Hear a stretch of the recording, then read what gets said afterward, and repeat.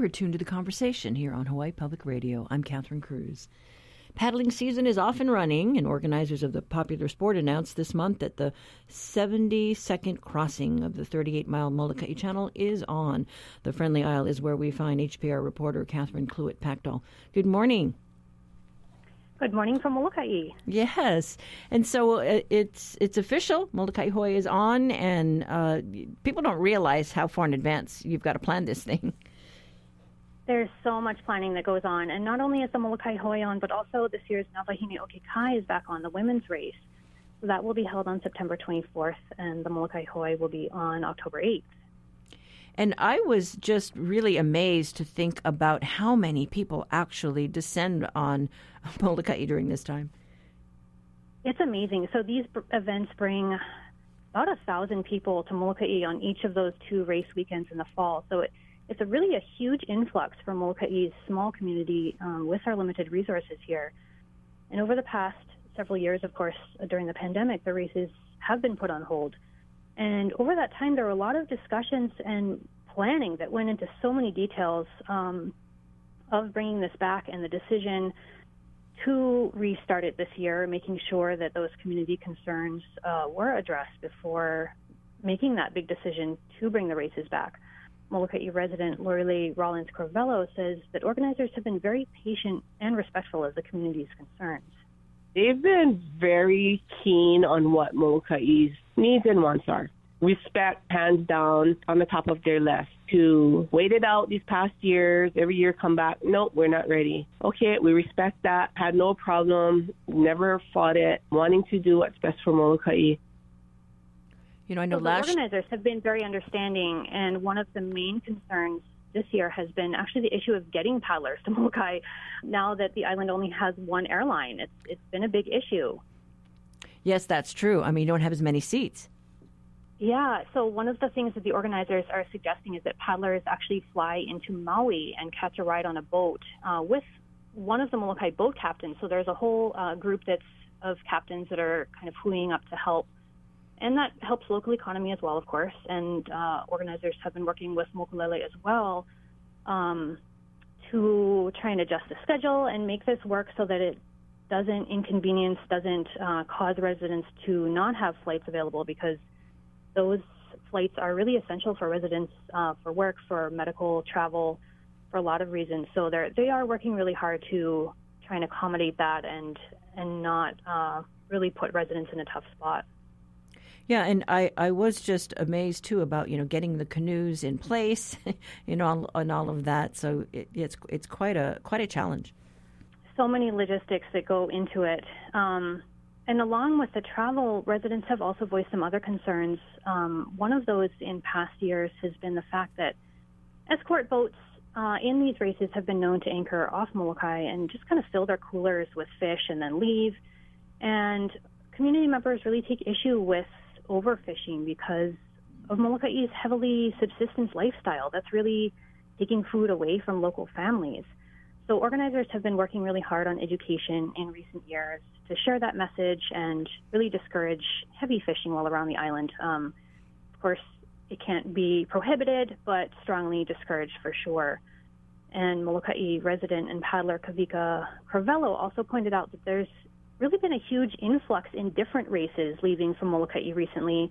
In addition to these two more iconic races that we're talking about, the Molokaʻi Hoe and Nawahine Okekai are sort of the original ones, but now there's so many different ones that come to Molokaʻi, leave as a launching point, not having much community interaction, not really taking the community into consideration as much as organizers of these two races are doing. So that's kind of created some rub with residents in recent years. And I think it's really about finding that balance between preserving these traditions of paddling and the culture that surrounds it, which has really become global, and also the concerns of these more present-day challenges. The races never used to be as big as they are today, just in terms of the volume of paddlers coming from around the globe. So it brings a new set of challenges, for sure. Well, I think during the pandemic, it really made everybody stop and consider, how much is too much, and when you think about over-tourism, and then what kind of impact are you having on a local community? So, the people here in Honolulu need to be mindful of that. It's true. It is a mindset. Just coming to Molokaʻi is such a small island, but there's also such a rich history, and paddling is really valued here as part of the culture. So one of the things that struck with me talking with residents is really this long history of these channel races on Molokaʻi and how much has changed over the years. It used to be this really huge celebration. The men's race began in 1952, and the first women's crossing was in 1979. Molokaʻi Hoe co-chair Ikaika Rogerson says Molokaʻi actually holds a special title that even many residents may not be aware of. A lot of the people that we've talked to said that of all of the canoe races that are happening, this is one that they'd like to see return because it's tradition. The first race was won by a Molokaʻi canoe club. I don't even know that they were a canoe club. They were workers that said that they all were going to band together and they were going to enter the race, and they came out the winners. So I thought that was really cool. I didn't even know that Molokaʻi actually won the first Molokaʻi Hoe. And many Molokaʻi residents have fond memories of these early days of the races. It used to be this huge celebration down at Haleolono Harbor in West Molokaʻi, where the races leave from. It used to be everybody getting together, the Tahitians dancing. It used to be combined with Aloha Week, and there were parades. And Kavika Cravello says his wife's family was one of the many families involved in these long traditions of paddling. Remembering her papa and her grandmother hosting many clubs back in the days of going to Haleolono, camping there, and that feeling and welcoming and excitement of the community and the paddlers. That ohana va, the true ohana feeling, and she remembered that feeling, and she wanted to bring that back. So how she and other community members are working to bring that feeling back was by organizing an event called Cluett, and it started back in 2014.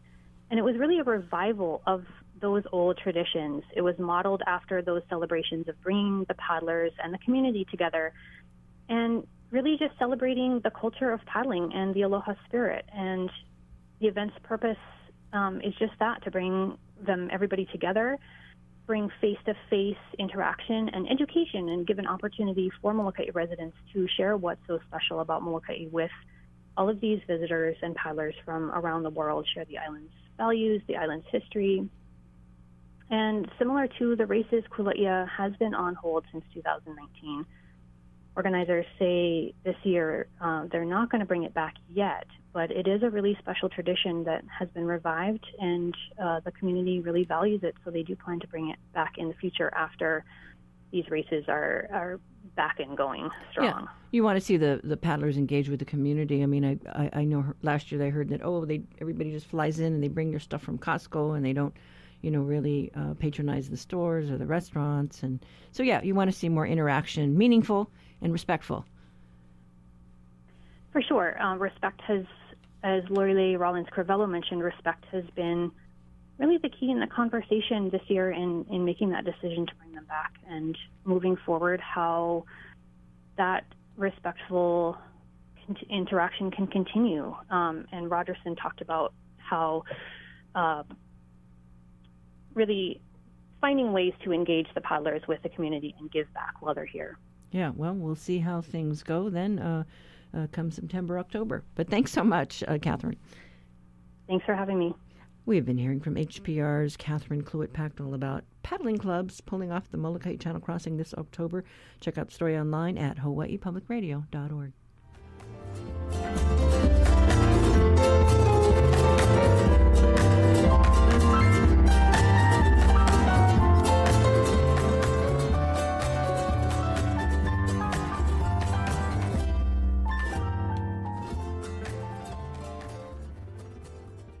This is The Conversation on statewide, member-supported Hawaii Public Radio.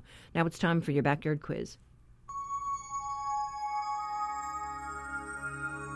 Oni hoa, ole hua, oni hau, o kauai, o ahu, o Molokaʻi, o Lanai, o Maui, o ka hoʻolawe, o Hawaii.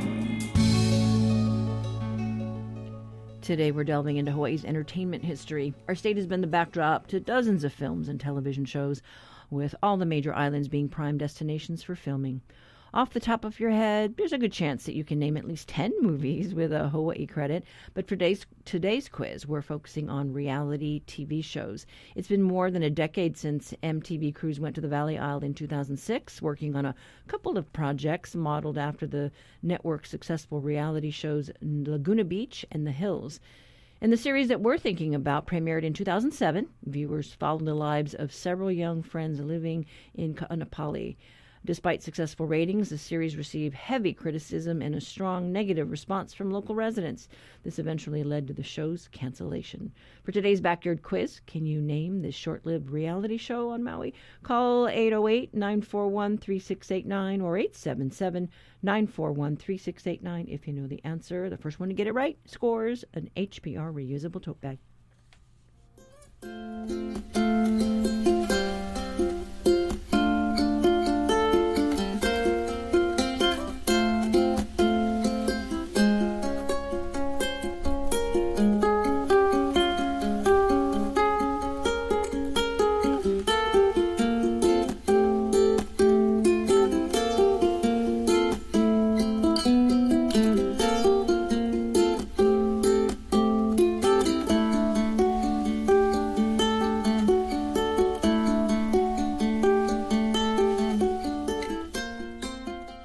Support for the Backyard Quiz comes from NAREIT Hawaii and its Community Giving Initiative. Learn more about how this program is supporting nonprofits focusing on affordable housing projects at nareithawaii.com.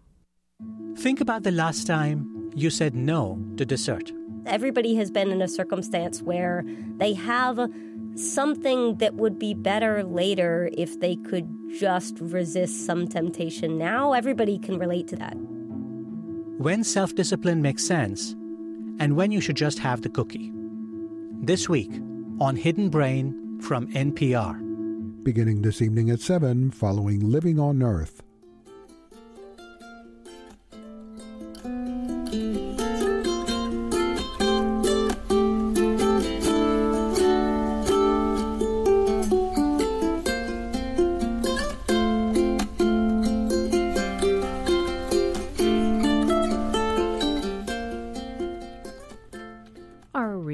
Check today with our partners at Honolulu Civil Beat looks at the situation with the State Data Center. Reporter Stuart Yerton joins us this morning. Hi, Stuart. Hello, Catherine. So we all know this data center. It's kind of down below in a vulnerable spot. Yep. Yes, it's located on the big building across from the state capitol, across Punch Bowl. It's called the Kalanimoku building, but again, it's that big building. DLNR is located there, and this data center is in the basement. And a lot of people say, hey, it's really vulnerable. It's vulnerable to flooding. It's old, and we need to move it. And the question we really want to explore is, well, why have you not moved it if it needs to move and we're so vulnerable?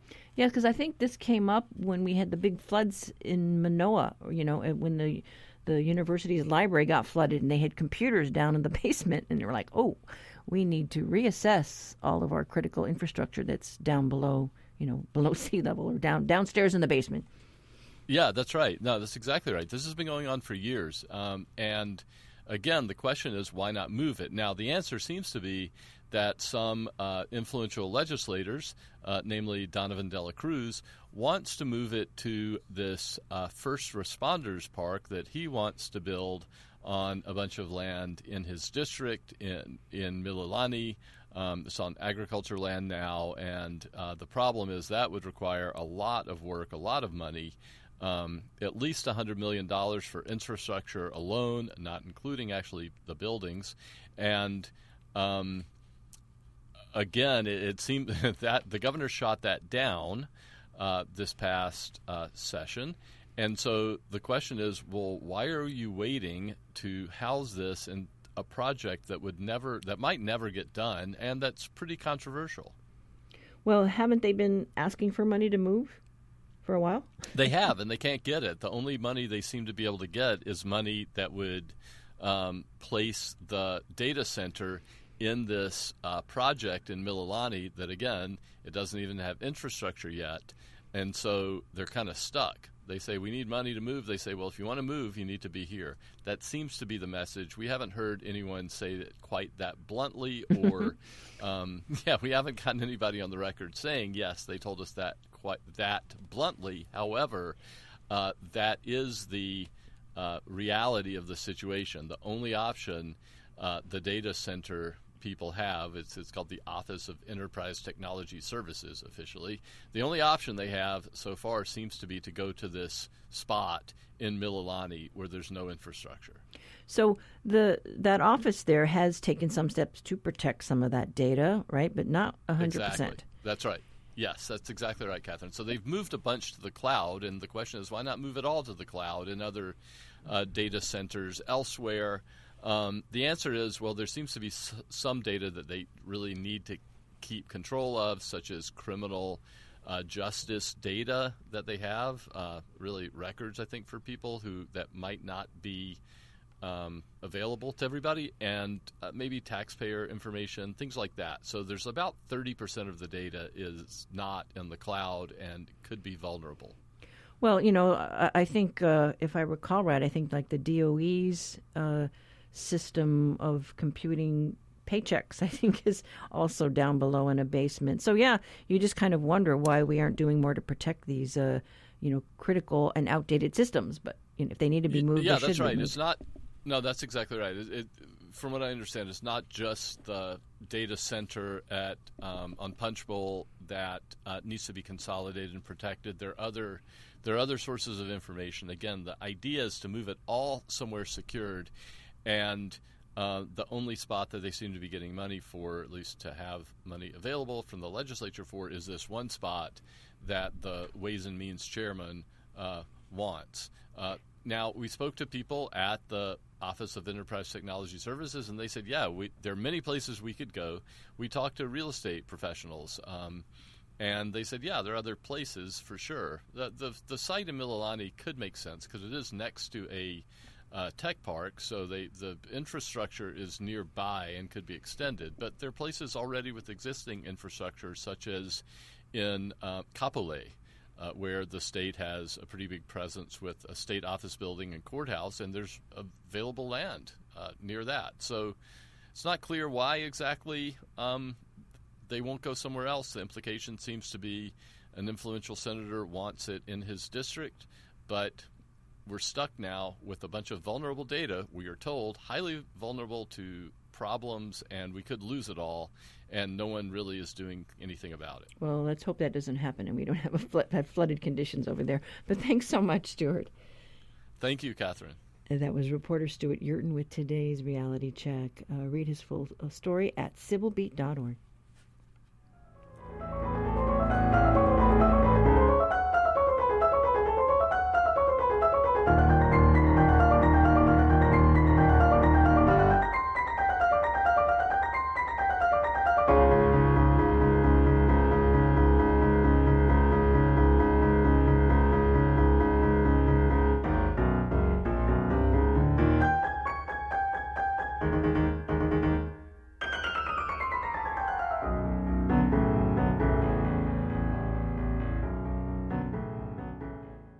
Support for HPR comes from the Hawaii Community Foundation, committed to an equitable and thriving Hawaii, supporting initiatives such as affordable housing, fresh water, and the healthy development of young children. HawaiiCommunityFoundation.org.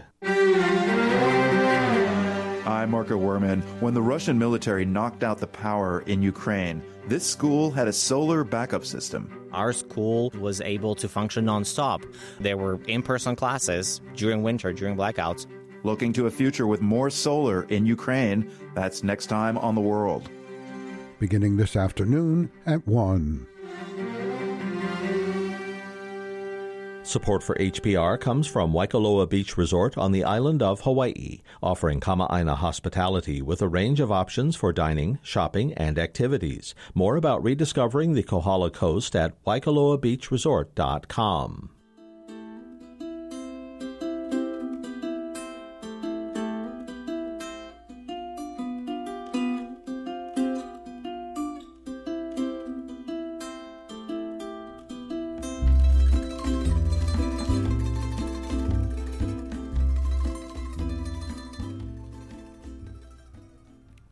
Sophia Ka'ava Aviao graduated with honors from Windward Community College last month. Her commencement speech recounted her educational journey that began while incarcerated. Ka'ava's Aviao's ability to honestly speak about the possibility of education, community support, and personal resilience went viral over social media. Thousands listened. For a majority of my life, I was in and out of prison. Domestic violence, crime, and trauma had me on a total path of destruction. 4 years ago, I was sitting in a prison cell filled with feelings of guilt and shame. I couldn't look at myself, I couldn't care for my kids, and their cries would haunt me day in and day out. I was failing as a mom, and I failed my mother, who had to carry them through prison and my addiction. Getting arrested was the best thing that happened to me. It gave me time to reflect and regain my self-esteem.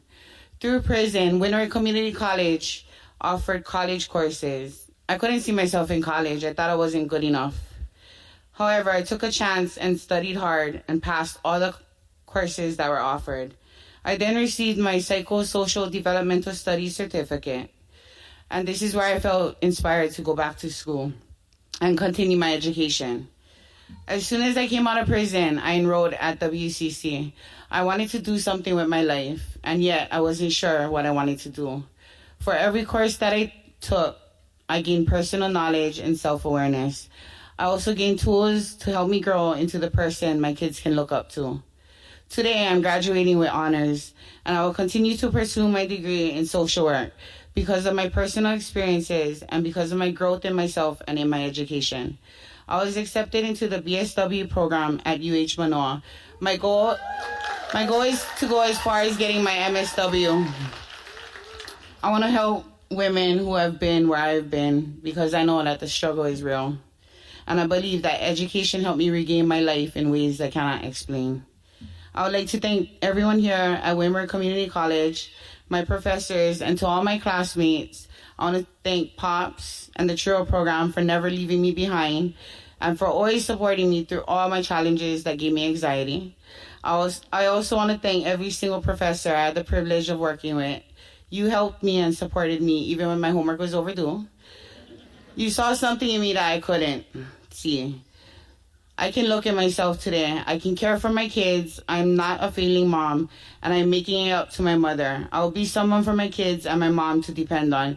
Thank you again, and congratulations to all of 2023 graduates. A full-time working mother and student, Ka'ava Aviao is now working toward her bachelor's degree in social work from the University of Hawaii. She talked with the Conversation Stephanie Hahn about her future plans.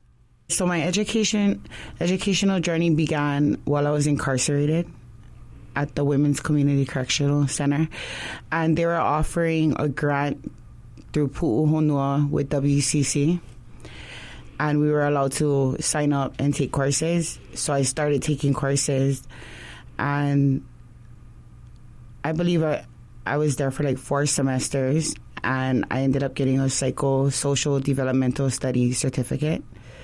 And whatever courses they had to offer, I just took it.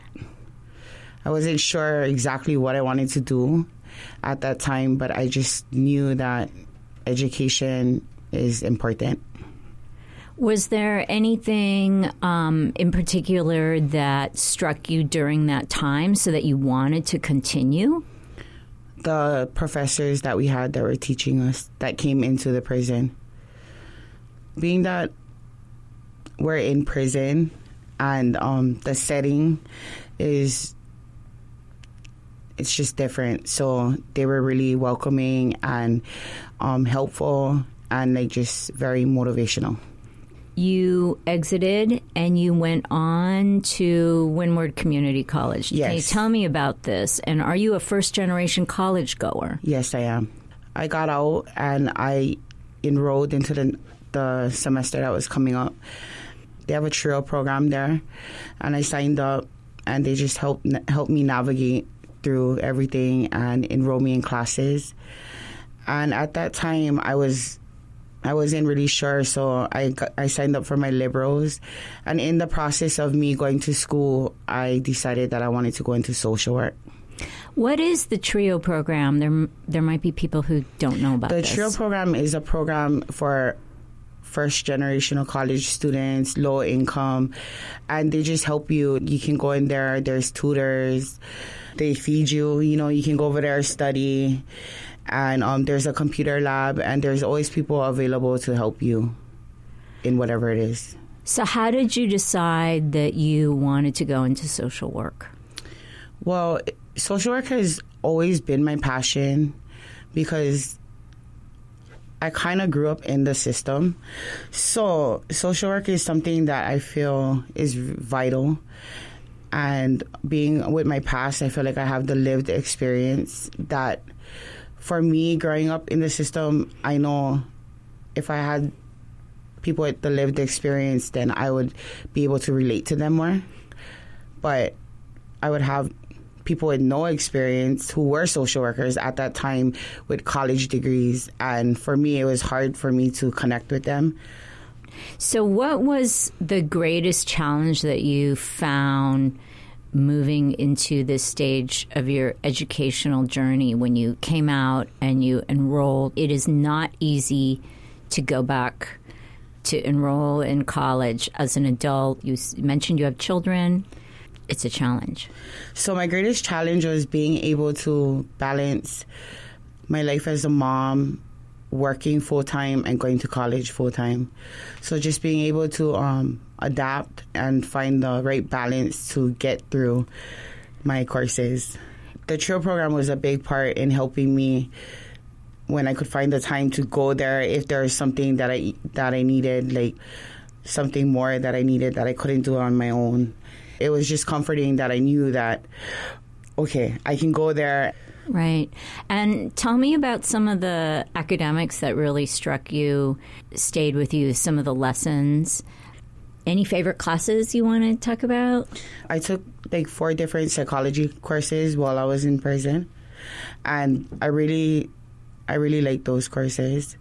What were some of the, ideas that you understood that maybe gave you like this aha moment?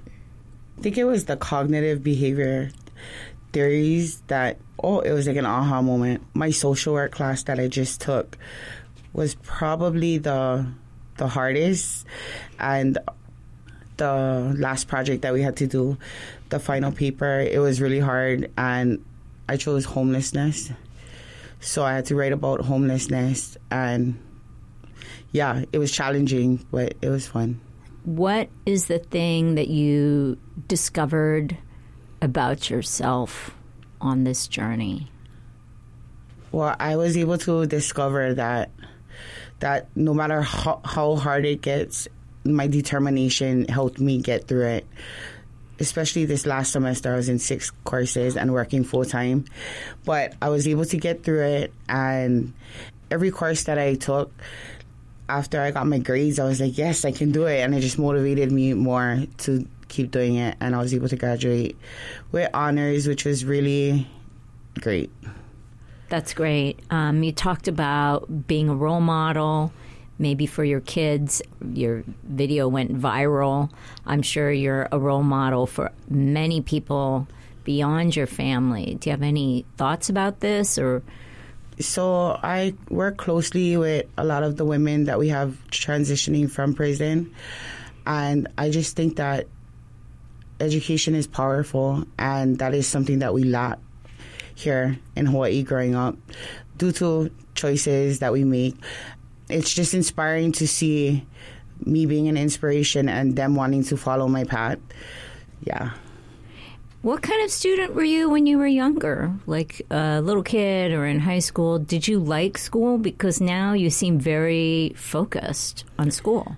I didn't really like going to school. I just thought I was grown and did whatever I wanted.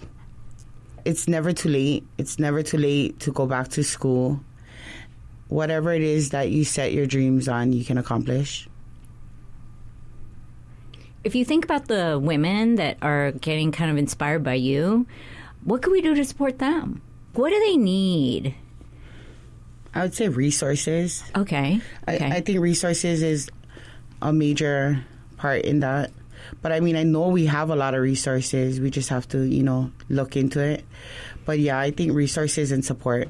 What kind of support can somebody give? What did you need, while you were struggling and moving through it?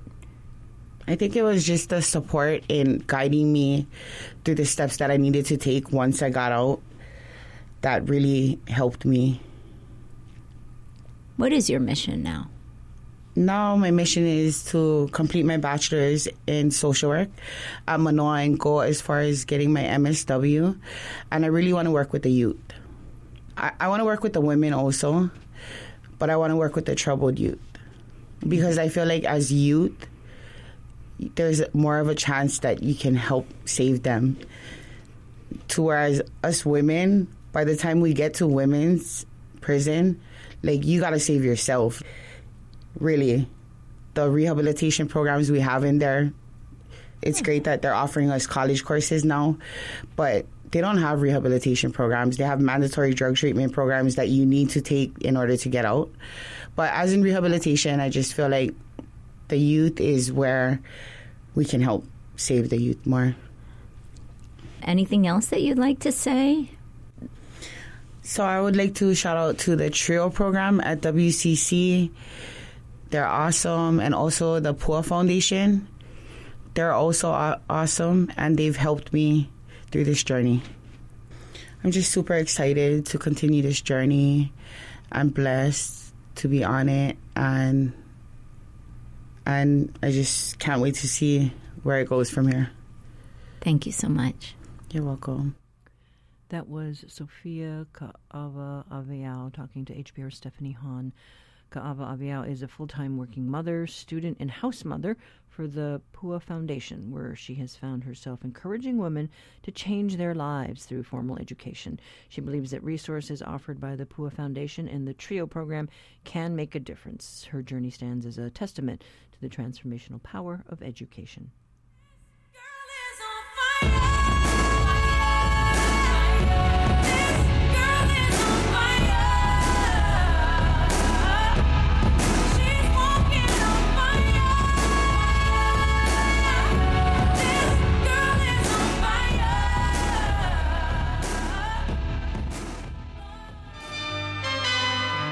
Each week, New Dimensions explores the social, political, scientific, environmental, and spiritual frontiers with some of today's foremost social innovators, thinkers, scientists, and creative artists.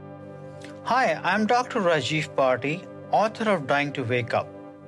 Next time on New Dimensions, I'll be talking about my near-death experience under the book Dying to Wake Up.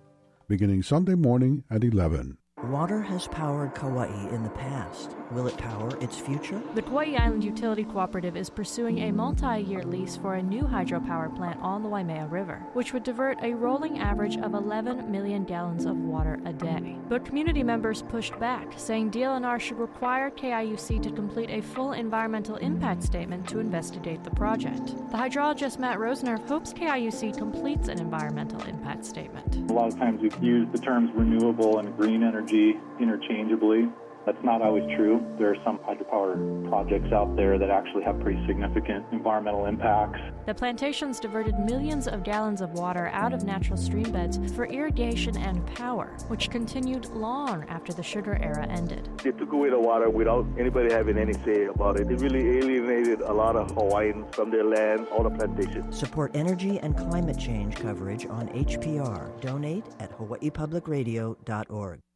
Now it's time for the answer to the Backyard Quiz. Earlier we asked you to name the MTV show that was filmed in Ka'anapali in 2006 and premiered in early 2007. During its run, the show faced strong criticism for its editing, which led many to believe the reality show was scripted. It also received backlash from local residents because of its perceived lack of racial and cultural diversity and its adult content. Many residents also felt these factors created misconceptions of Maui and of Hawaii in general. Nevertheless, the show was a hit with viewers, even though the backlash was very strong. At the time of its airing, there were online petitions against it, and according to State Film Commissioner Donnie Dawson, public reaction was stronger than the response to any other Hawaii production. Ultimately, this led to the show's cancellation. Maybe you were one of the millions worldwide who watched Maui Fever, which was the answer to today's backyard quiz. And congrats to our winner, Keith from Oahu. You got it right. If you have an idea for a quiz, share it with us. Write to talkback at hawaiipublicradio.org.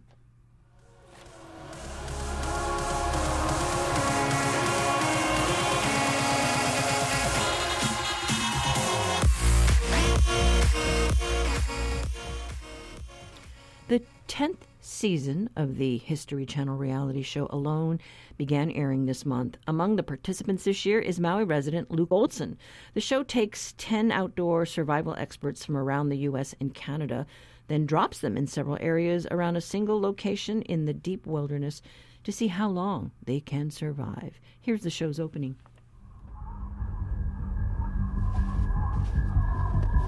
I'm going to do this, man. I'm going to do this. I'm going to fight this thing out to the last breath. Okay. Game on. I got him! In Alone's most remote location yet. Yeah! 10 participants set out to survive at all costs. Our goal is to stay alive. Battling extreme isolation. There is no camera crews. You are really alone. It'll eat at you, tear you up. God, ma. It's a battle. Nobody ever comes out the same. Oh, man. It'd be impossible to. And fierce predators. Some big bear was right outside my shelter. Predators like that, damn sure gonna kill you. Please don't rip my face off. He bit the hell out of me. They'll endure merciless winds. It's been over 60 hours, and it has not let out. I can hear the trees falling down around me. And bitter cold. This whole place has turned into a frozen hill. Last one standing. It's a moose. Ow. No! Wins. In the past, Alone has filmed in remote places like Vancouver Island, Patagonia in Argentina, and Mongolia. This year, they're around Reindeer Lake in northern Saskatchewan, Canada. Each person is allowed to bring 10 items that will help them survive the elements and collect food. They also have to be wary of predators like bears and wolves. In addition, they have to film themselves the entire time, and they do it all in complete isolation. The last person standing wins $500,000. Luke Olson is the first person from Hawaii to be on the show. The Conversations Russell Subiano got the chance to talk to him this morning about the whole experience. I think one of the biggest questions out there about participants on Alone is what drives them to want to test their survival skills in the wilderness, so far away from civilization, to live amongst predators and endure bone-chilling temperatures in such isolation.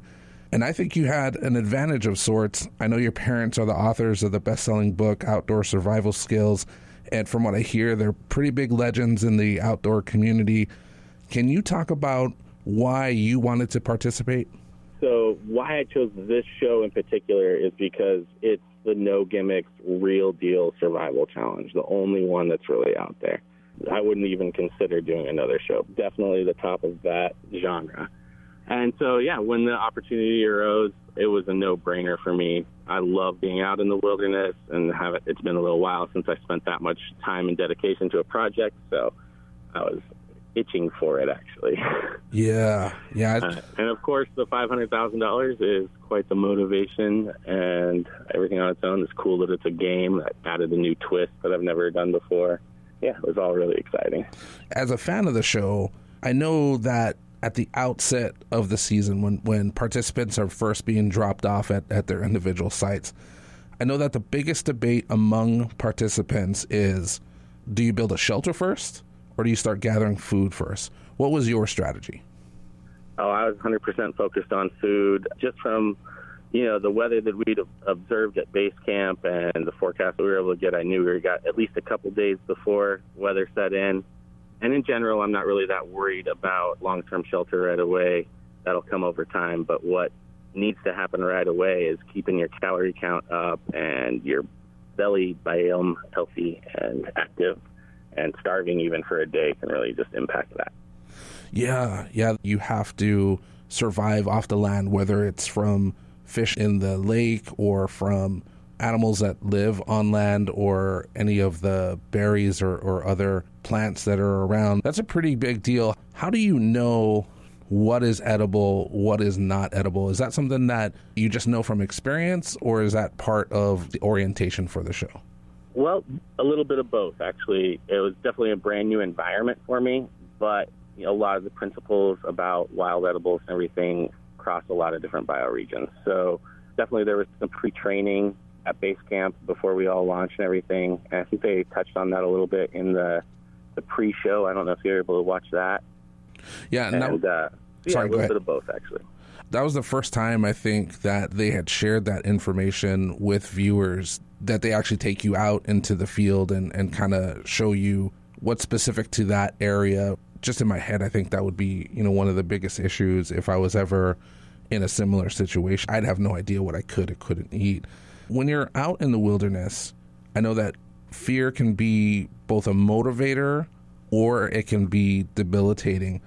Out of all the potential dangers, large predators, weather, lack of food, injury, what was the scariest thing for you?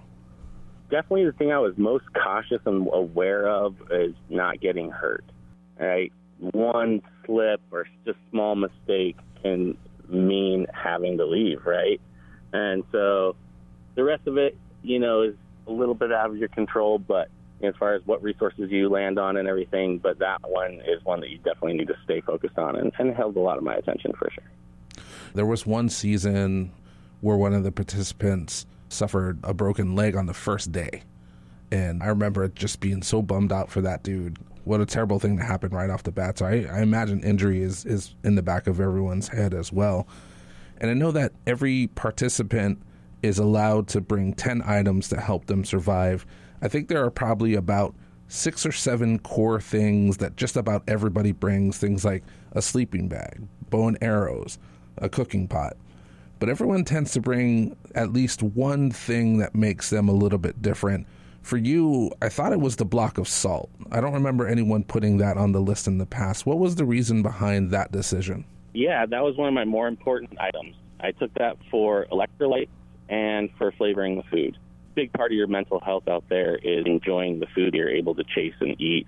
And the more you can enjoy that, the better your mental health is. So that was a big part of it. And the electrolytes, I feel like through my past experience working in the desert a lot, I've been dehydrated and electrolyte deficient, and I see how that has affected my decision-making and found the remedy for that, which is calcium and a few other electrolytes that you need. So that was a really specific block of salt that I brought with a lot of intention, and got really happy that I did. Oh, that's interesting. I hadn't thought about the electrolyte part of it. I knew that if you were to score, some fish or some big game, that salting it would help preserve it for the long run. But the electrolyte part of it, that hadn't occurred to me. That's pretty interesting. All 10 participants were dropped into different areas around Reindeer Lake in northern Saskatchewan, Canada. For context, it's about 400 miles away from Saskatoon, which is Saskatchewan's largest city. It's about 700 miles away from the North Dakota border. It's an environment that is very different from the deserts of southern Idaho where you were raised and Maui where you live now. How does living in Hawaii give you unique skills and also present you with unique challenges when trying to survive in the Canadian wilderness? Doing all my casting videos and preparing to go on this journey living in Hawaii gave me amazing opportunities to experiment with new resources, new materials, new environment, new food sources, and really just get the creative juices flowing. I've done trips in Montana, Idaho, Washington, Oregon, California, Arizona, Utah. So I've experienced a lot of different areas, but nothing tropical like Hawaii. So that really just got the creative juices flowing and my mind just thinking in a different way. So when I went to that very different atmosphere and environment in Canada, I was already really critically thinking about all of my items, doing a lot of research. Yeah, just really got that in motion for me. Were there any tactics or strategies that you borrowed from past participants? Oh, yeah. I mean, I think everybody that goes out now and on any subsequent seasons is a huge student of the show. There's definitely gameplay involved beyond surviving, It's got its own strategies and stuff. So to study that and see what's successful is very useful for sure. Specifics, definitely the block assault was part of that, and watching how many participants did get dehydrated and watching their decision-making skills taper down was a big influencer on why to bring that salt. I think in the last handful of seasons, participants have been referencing past winners or past participants, which I think it kind of ties everybody together and kind of brings them into this cool club of alone participants. Definitely, it's the basically the Olympics of survival challenges, and so we look to past winners and past contestants' successes and failures as definite part of our training, for sure. I think the biggest thing that separates Alone from similar shows like Survivor and Naked and Afraid is the fact that all the participants are completely alone. There's no interaction with any other participants. You're completely dependent on yourself and your abilities to make it. How did that isolation impact you? It was amazing. We never get the opportunity to really experience that in our modern lives, right? Even when we try, it's really difficult to have true alone time like that. So I was absolutely soaking it in. There are a few times with medical checks and things like that where the staff comes out and back in. And I knew this would be a thing just from my previous work with wilderness rehab programs and everything, that when staff come in and then leave again, that's always an emotionally struggling time for the participants in these programs, because there's suddenly a connection with the outside world and remembering all the comforts and everything that come with that. And so, those were different little struggle points when med checks and things like that would have to happen. But for the most part, I thoroughly enjoyed the alone time. Do you think living in such a community-oriented place like Hawaii made the isolation harder on you? No, I didn't really feel that. My wife has a quote when I applied to go on alone. She says, "What are you thinking? Being alone is like being with 10 people. That's your definition of being alone." Because we always have such big community around. And, I definitely was curious if that was going to come into play for me out there. But, the loneliness didn't really factor in for me. I feel like I would have a similar experience if I were to try something like this. I think I would probably embrace the isolation. Oh, yeah. I value the self-reflection time and the insight that trial by nature brings. Super valuable for the self and mental health, for sure. Episode 3 airs tonight. We'll be able to see how everyone is faring after the first couple of weeks alone in the Canadian wilderness. Like you said earlier, the winner takes home $500,000, but we'll have to wait to the finale to see who the last man or woman is standing. When you signed up for the show, what were you hoping to do with the money? So there's this hot springs property in Idaho where I am actually currently. And the plan is to develop that property into a community center and healing center. Yeah. Luke, is there anything else that you want to share with our listeners? Can you tell them how to tune in to watch Alone? Tune in every Thursday night at 9, 8 Central on the History Channel. Catch all the action coming up. Be sure and bring some snacks. See how we fare in the Canadian wilderness. Right on. Thanks so much for your time, Luke. Yeah, of course, man. And that was Maui's Luke Olson talking with HPR's Rosso Subiano about his experience on the History Channel reality show Alone. Episode 3 of Alone Season 10 airs tonight. We will have a link to more information on the conversation page of our website later today.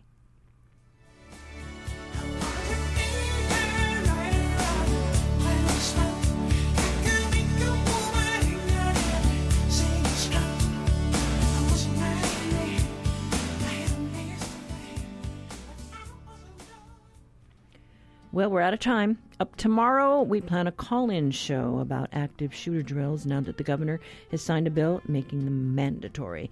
Record your comments or questions. Call our talkback line, 808-792-8217. Record something before the show or call in live. Email us at talkback@hawaiipublicradio.org. You can find the Conversation podcast on Spotify or Apple or anywhere else you tune in. I'm Catherine Cruz. Join us tomorrow for more of The Conversation.